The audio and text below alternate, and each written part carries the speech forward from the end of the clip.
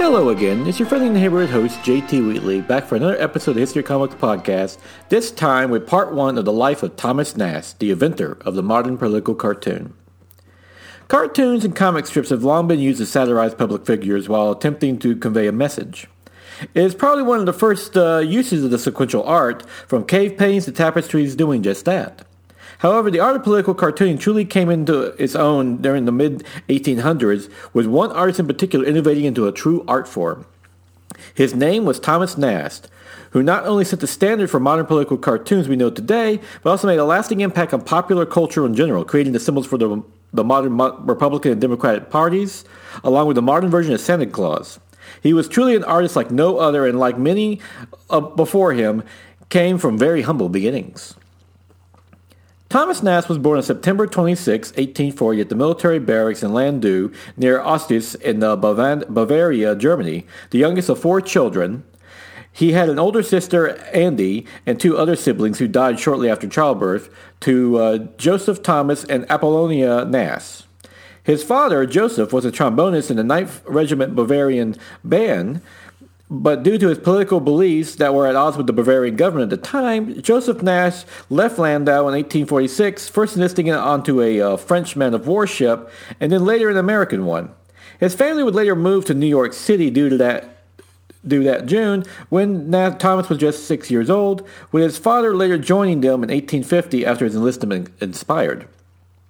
When he came to New York, Joseph Nast joined the Philharmonic Society and the band at the Barton's Theater thanks to his skills as a musician. As a child, Thomas Nast enjoyed New York City, especially the picture of a tiger on the side of a Big Six volunteer fire company, which would be headed by his future rival, Boss Tweed. From the start, Nast loved drawing and exhibited his talent with a picture of Louis Kossuth in 1851, the celebrated Hungarian revolutionary who received the greatest ovation in the city since Lafayette. This picture was praised by his teachers, who had it framed and hung in the principal's office at his school. This would be the extent of Nast's schooling, as outside of art he had no interest in any other academic studies and was a poor student for the most part. His formal education would actually end at the age of 14. Strangely, Nast's family didn't want to encourage his art, wishing he instead would go into music like his father. Fortunately, Nast persevered, studying under Theodor Kaufmann, a German painter of the historical scenes, along with furthering his studies at museums and the Academy of Design. Nast would soon begin a career in caricature work at Frank Leslie's illustrated newspaper, later called Leslie's Weekly in 1856 at the age of 15, doing 16 pages weekly at 10 cents a page. Soon, Nast was earning $4 to $7 a week, while continuing his studies under Leach, Gilbert, and Tennell, the three famous character artists known as the Three Johns, who worked at the legendary Punch magazine. Tennell would be a major influence on Thomas Nast, as he would copy his line drawings up until 1869. At Leslie's, Nast had his first taste of using his art to influence politics, going after a corrupt milk producer who distributed polluted milk, known as swill milk. Nast and other Leslie artists were sent to the barns to document the conditions of diseased cows being milked in filthy barns, which led to death threats to the editor by the dairyman. After a bitter campaign, Leslie's, with the help of Nast's art, was successful in changing conditions in the dairy industry. This would lead to Nast's next great job and the one that would define his career at Harper's Weekly. Harper's Weekly was founded by Fletcher Harper as part of the larger Harper's and Brothers publishing empire. Nast's first piece appeared in the magazine on March 19, 1859, and he would eventually join the magazine full-time in 1862. Till then, Nast provided one of the sheet assignments attacking scandals in police department while also working at the Sunday Courier, which he continued to use his art to attack corrupt government, this time on New York gambling houses. Nast had found his calling, using his art to satirize and attack political corruption, which would be the foundation for much of his work. Nast would later go to the New York Illustrated News at $40 a week, where he covered the funeral of John Brown, the revolutionary abolitionist who attempted to start an anti-slavery war in the South. In addition, Nast did another series attacking corruption and vice, this time in New York City tenements. Nast's work was so well received at this point that in 1860, Nast covered the prize boxing match in London, England, between John Heenan and a blacksmith from Benicia, California, and Thomas Sayers, the current English champion, said to wear a belt worth over 100 pounds. While the fight was looked down upon in much of England to the point that Heenan had to move his training camp 3 times to avoid arrest, the ultimate fight would become so popular due to the attention of Charles Dickens, who reportedly bet on the fight, and William Thackeray, who was said to be in the audience. Even the Prime Minister, Lord Palmerston, weighed in deploring the whole affair, but stated if the fight had to happen, he hoped the English champion would win. The fight did occur, and by the 42nd round, rules for boxing were a bit looser back then, the police broke it up, as Heenan outweighed Sayers with him being 210 pounds to Sayers' 156. As mentioned, rules were a bit looser. Despite this, the fight was considered a draw, with each fighter being awarded the championship. The New York Illustrated News devoted an entire issue to the fight, with Nast's reporting and pictures declaring boxing an important part of the civilized world. Unfortunately, the paper was not generous with its pay, as Nast gained some fame for his story, but not much money. Afterwards, Nast went to Naples to cover the war, with his work appearing in the London Illustrated News and the New York Illustrated News. This evolved when, in early May, Claudio Mara Garibaldi had begun his campaign for the bid to liberation of his country with his attack by his famed thousand against the Kingdom of the Two Sicilies. Nast would join the second expedition on June 9th, following it from Genoa to Sicily. He would stay with them for 4 months, covering the capture of Naples. Garibaldi's campaign would eventually annex the southern Italy and Sicily, leading to the unification of the country into the modern Italy that we know today, with Garibaldi considered one of its founding fathers. Taking the opportunity of being in Italy, Nast then spent another 2 months studying the art galleries in the Colosseum of Rome, along with making stops in Florence, Milan, and Genoa. Nast would even stop off in Germany in Bavaria town of Landau, his birthplace, before finally returning to London in January. His work was so successful the London Illustrated News even offered him a permanent post, but only at $10 a week. It didn't get much better when he returned to New York on February 1st, as the New York Illustrated News there was in such dire financial straits they weren't able to give him a full salary. The paper did publish his work and further spread his fame, which would pay off later. Nast decided to return to the United States for other reasons as well, as he was about to get married. Back in the U.S., Thomas Nast covered the inauguration of President Abraham Lincoln on February 19th, while also making a printing in the New York 7th Regiment marching down to Broadway on April 9th of 1861. This would become part of Nast's lifelong theme of defending the Union of the United States. On the personal side, Nast married Sarah Edwards after a 2-year courtship, with his wife inspiring his literary interests, specifically in Shakespeare, which he would later incorporate into his cartoons. Now with a wife to support, Nast returned to Leslie's, now making $50 a week, but later had to have it reduced to $30. This would lead him to work at Harper's Weekly in 1862, as with a circulation of 100,000, it could afford giving Nast a higher salary, along with providing a better showcase for his art. Ironically, the Civil War was probably what helped Nast get his job at the Harper's to begin with, as the need for pictures of the war was so high, even Union officers with artistic talent were pressed into service. Thomas Nast's political cartoons were fully in favor of the Union during the American Civil War, to the point that President Abraham Lincoln called Nast the Union's best recruiting sergeant. His first drawing was a gallant color bearer on September 20th, 1862, and would continue to attack the Confederacy with his first 14 drawings. Nast would even have Santa Claus, for which he was crafted the modern look for, recruit for the Union with his art. In 1863, Nast produced 32 more drawings attacking the Confederacy, as he absolutely loathed it. One drawing in particular, the war in the border states, shows the impact of a Union's soldier's death on his family. While this made him popular in the North, it made Nast equally unpopular in the South, with him receiving numerous death threats, while others commented if the Confederacy ever commented him, Nast would be burned at the stake. However, he would go to the front just once that year, where he went to Fort Moultrie to meet General Ben Butler. Nast hated the Confederacy so much he was even against appeasement, attacking it with his Compromise with the South, probably his greatest cartoon, on September 3rd of that year, while also later contributing to the Chicago platform. Nast would also help get Lincoln reelected in 1864 with 5 of his drawings.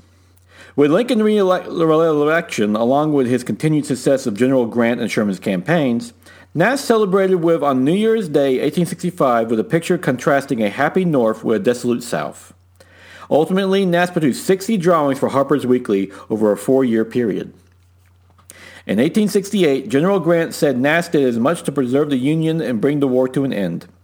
Harper's was also pleased with Nast's work, continually raising his salary along with making him director of the bank and member of the Union League Club.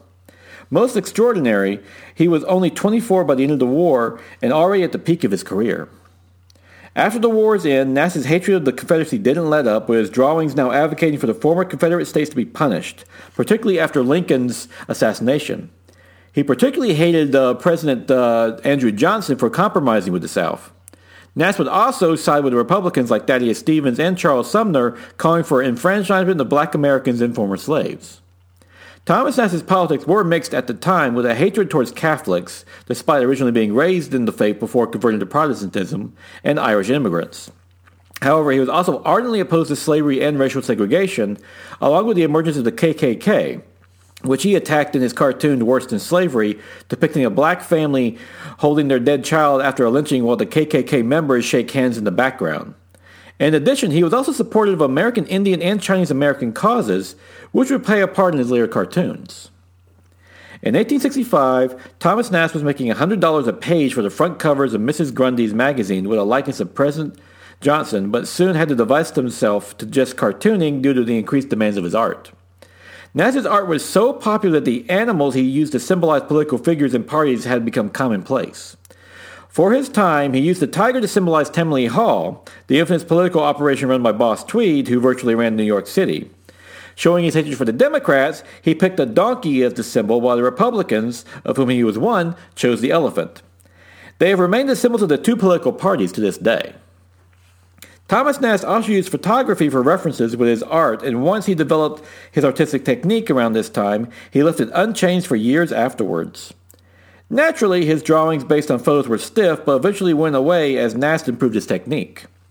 He was helped at Harper's by one of its owners, Fletcher Harper, who encouraged diverse viewpoints in his magazine, even ones as radical as Nast's. This was in spite of George William Curtis, the then editor of Harper's Weekly, believing in a more subtle touch to stories. When General Grant chose to run for president, Thomas Nast actively campaigned for him with a backdrop of a Match Him portrait, and by 1868, Harper's offered him $150 for a double-page cartoon, 5 times his rate just a few years ago in 1862. Grant would later credit Nast with helping him get elected. In 1869, Thomas Nast realized line drawing was his real medium while beginning his new political campaign against Boss Tweed and Tammany Hall, who he blamed for the corruption of New York City. William Marcy Boss Tweed was the head of the infamous Tweed Ring, who ran New York City politics through his corruption. Tweed, at 6 feet and over 300 pounds, was a physical representation of political corruption at the time. Starting out as a chairmaker, he later moved on to bookkeeper, fireman, and then chief of the Big Six Fire Company, whose fire engine with its picture of a tiger on the side originally inspired Nast's art. In 1853, Tweed was elected to Congress and by 1860 was admitted to the bar and as a lawyer would remit his legal fees to city government in exchange for political favors. This gained Tweed recognition with local Democrats at Tammany Hall, their center of political operations, where he was made Grand Sachem in 1863 and by 1865 had full control of the organization. Soon he had his operatives placed throughout the city government, from Peter B. Sweeney as city chamberlain to Richard B. Connolly as comptroller, and most importantly, A. Oakley Hall as mayor of New York City. Tweed himself served as commissioner of public works. Together, they would swindle the city for millions through graft and overcharging on contracts, from a county courthouse being built for $12 million when it should have cost just $3 million. Are doing things like plumbing that cost $1,250,000 and one carpenter who charged $360,000 for a month's work. In the end, Tweed and the Ring overbilled the city $200 million over 5 years and controlled all the city elections. He became so powerful he would even taunt would-be reformers, pointing out that he counted the votes, so what could they do? Thomas Nast would lead the charge against the charter over corruption and graft in September, specifically going after Mayor Hall. This would be a daunting task as Tweed not only controlled most of the city government, with his marketing budget, he held influence over 89 different papers, 29 of which were completely dependent on Tweed's money. In September of 1869, Nast made his first of a series of cartoons attacking Tweed, tied with his attempt to move up from local politics to trying to take control of the National Democratic Party. Nast would tie corruption of the Democrat Party to Tammany Hall. While originally attacking all manner of corruption, Nast soon realized he needed to focus his attacks, and Tweed made the perfect target, along with Mayor Hall, whom Nast often depicted as with a broom, as it was his job to clean up after Tweed. Hall would feign innocence on the matter and even wrote to Nast personally, who in turn gave these letters to his editor as Hall was suing the Harper's Weekly for libel, which the paper used for their own defense. Nast even used one of Hall's catchphrases, "It will all blow over," consistently throughout his cartoons. Despite Nast's attacks with his cartoons, the Tweed Ring would sweep the 1870 elections, but they still noticed Nast who continued to target Tweed with his cartoons, such as on January of 1871, with one of Tweed with his hand in the city's treasury while his $15,500 diamond stick pin is drawn so huge it's as big as his head. In response, Hall and Tweed attacked Harper's Weekly, rejecting the magazine's bid to supply school books to the city schools, even going so far as destroying $50,000 worth already made. They would be replaced by those made by the New York Printing Company, which were of course owned by the Tweed Ring. This nearly caused Harper's to collapse, bringing about an emergency board meeting to decide what was the next course of action. They nearly caved to Tweed's demands until Fletcher Harper threatened to leave the magazine in disgust, only to be called back. Now, more determined than ever, Nast in turn attacked this as well, along with the riot and the book corruption, such as a cartoon of Tweed knocking a Harper's textbook from a child's school desk and cuffing the student. In the background, a blackboard reads, "Hoffman will be our next president, Tweed is an honest man, Tweeny is an angel, Hall is a friend of the poor." With economic pressure unable to stop Thomas Nast, boss Tweed next turned to the law, having Mayor Hall accuse Nast of publishing pictures that were vulgar and blasphemous in nature. However, Tweed would be his own worst enemy when he showed off his extravagant wealth at his oldest daughter's wedding. The gifts alone from Tweed's friends amounted to $700,000 in total, despite city officials only being able to have a total of $10,000 a year in salary. The source of this wealth became apparent after the death of the county auditor in March of 1871 from a sleighing accident, leading to bookkeeper William Copeland being employed to take over. He soon discovered some ledgers that were hidden from him, which he acquired covertly, and he found in detail the extent of the graft the Tweed Ring had amassed. Copeland turned these books over to the sheriff James O'Brien, who was in debt to Tweed to the tune of $12,000 and hoped to use them to clear his accounts. However, when Tweed refused to bargain, O'Brien then took the books to New York Times editor Louis John Jennings, who soon began publishing his findings on July 8th of that year. Despite these stories, many of the Tweed papers attacked them, with the editor Tribune, Greenlee, refusing to even acknowledge the fraud of the Tweed Ring. This resulted in Nast creating a cartoon of Greenlee crying over a sick horse with Mayor Hall's face with a copy of the Tribune with the headline, "You lie! Everybody lies except H.G." 3 days after the Times ran its story, the Tweed Ring would suffer another blow when a riot broke out over a group of Protestants who wanted to hold a parade in the honor of the Battle of Boyne and the Orange Day celebration. The Irish Catholics, all Tammany men, threatened violence if the parade went on as scheduled, with Mayor Hall refusing to offer protection, ordering it not to proceed. The governor of New York intervened, reversing the decision, with the parade proceeding under a heavy military guard. Nevertheless, violence broke out anyway, with 1 policeman, 1 soldier, and 31 civilians being killed. This immediately brought backlash against the pro-Irish city government, with some even suggesting that the memorial be erected with a statement, "Murdered by the criminal mismanagement by Mayor A. Oakley Hall." Nast, who served in one of the military regiments called to protect the parade, attacked Hall and the Ring with the cartoon "Something That Will Not Blow Over," depicting savage fighting Irishmen with baboon faces, indicative of the bigotry of his bigotry towards them. He would soon turn most of the attacks on Mayor Hall, who was busy suing the New York Times for libel. Tweed himself was so disturbed by the incident he offered the publisher of the Times, George Jones, $5 million to quash the story, only for Jones to remark that not even the devil himself would pay so much, thus refusing the offer. Nast continued his attacks on the Ring with the cartoon "Who Stole the People's Money," depicting each member of the Ring pointing to one another in accusation. Meanwhile, reform-minded politicians like Samuel J. Tilden were elected to the office in 1871, with Tilden becoming the new governor of New York, along with receiving the Democratic nomination for the President of the United States. Seeing the winds changing, the ring decided to put all the blame on the Comptroller Conley, who in turn went to Tilden with further evidence against Tweed in the ring, trying to save himself.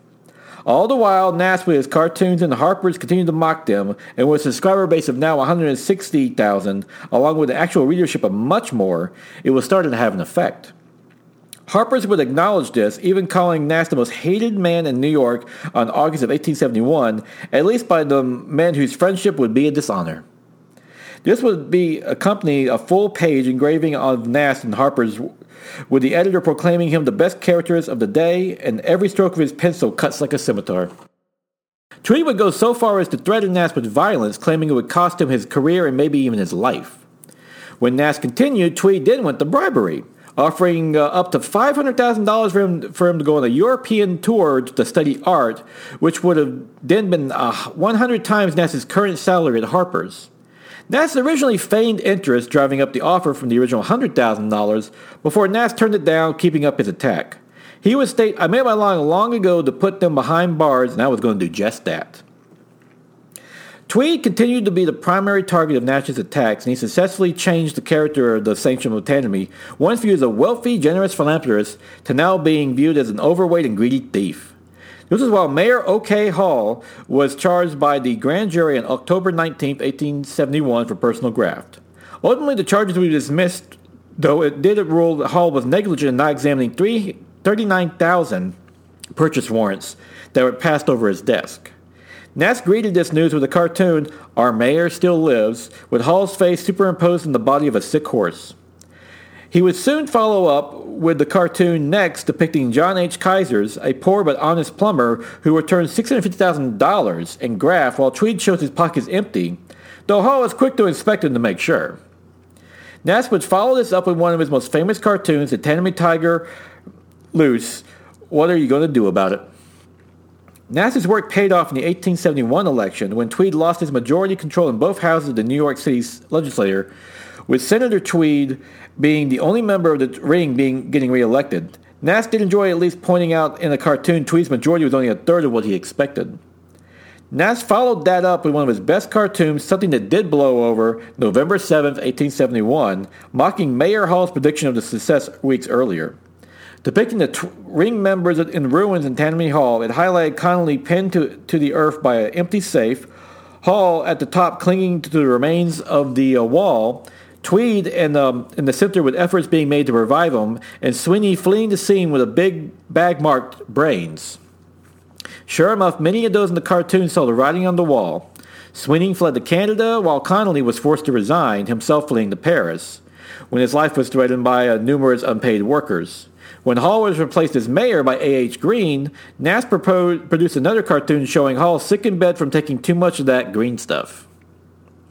The biggest blow came when Tweed himself was arrested, with Nast producing the cartoon The Arrest of Boss Tweed, another good joke, though even Nast wasn't sure it was enough.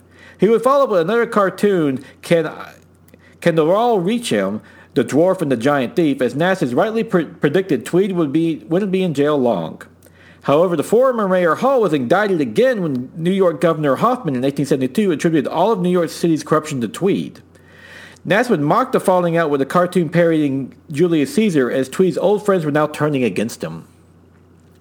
It was truly over in 1872 when New York City had a new mayor and a board of aldermen, with Nast celebrating the Hall's fall from power with a cartoon showing the sick old mayor being dumped into the river. While Hall would ultimately be acquitted of all charges in 1873, he would never hold public office again, despite his protests of innocence to his dying day. Meanwhile, the Committee of 70 produced a new corruption-proof charter that was approved by the state legislature, though Governor Hoffman would veto it. That didn't help Tweed, who was brought to trial despite spending $460,000 for his own defense, which included Elia Root, later became Secretary of the War and then State. Tweed had no allies to protect him now, and thus was convicted and sentenced to 12 years in Sing Sing prison, though his cell was naturally finely furnished along with daily carriage rides through the city. He would take advantage of these, eventually escaping, fleeing to Cuba and then Spain, where in the final twist of the knife, it was a Nast cartoon that allowed the Spanish authorities to identify him. Ironically, the Spanish police originally thought Tweed was a kidnapper, as the cartoon used to depict him as a giant holding two police in one hand. He was arrested and then returned to the United States, where he would still fight the charges, even offering a full confession of all of Tweed's Ring's crime in exchange for the $20 million judgment against him being dismissed. Ultimately, Tweed died in prison in 1878, and through his confession, he did detail the breakdown in graft, as the contractors kicked back 65% of what they were paid, with Tweed getting 25% of that, Connolly 20%, Sweeney 15%, and Hall 5%. This would be the crowning achievement for Nast, who would then use the Tweed corruption to attack Democrats as a whole, where the Tammany Tiger was repeatedly used as a symbol against them. While many other members of the Ring would escape punishment, they would no longer rob the city, leading to an overall victory for Nast. It further demonstrated Nast's power as a journalist, as he would be the first to effect such a political change without owning a paper himself. And with that, we will conclude this first part of the life of Thomas Nast, as we now off as a crowning achievement. But joining again next week, if Nast now continues to move on to national politics with the election of General Grant and so forth, along with his eventual downfall.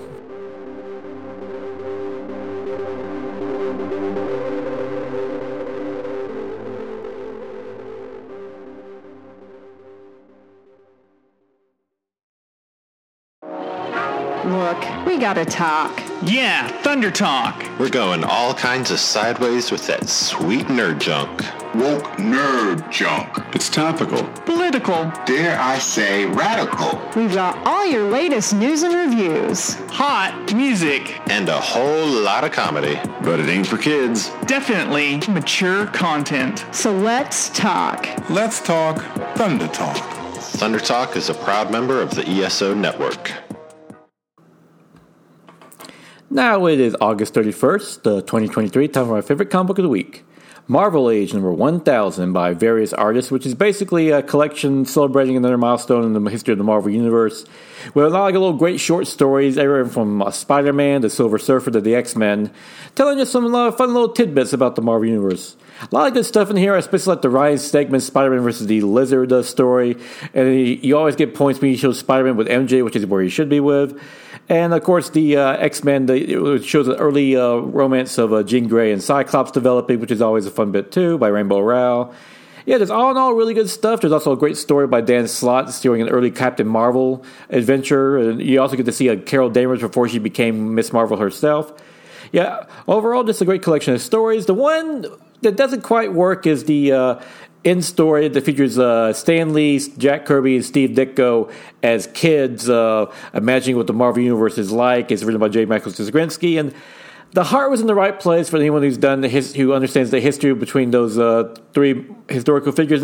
They didn't get along that well, unfortunately, which is sad because they made some brilliant stuff together, but they kind of didn't end on the best terms. And they wouldn't have been friends as kids. But outside of that, though, great read if you're a Marvel fan in general. Just go ahead and pick it up. And with that, we will conclude this week's episode in the life of the brilliant political cartoonist Thomas Nast. Join me again next week for the concluding chapter. And until then, go out and enjoy yourself. A good comic book.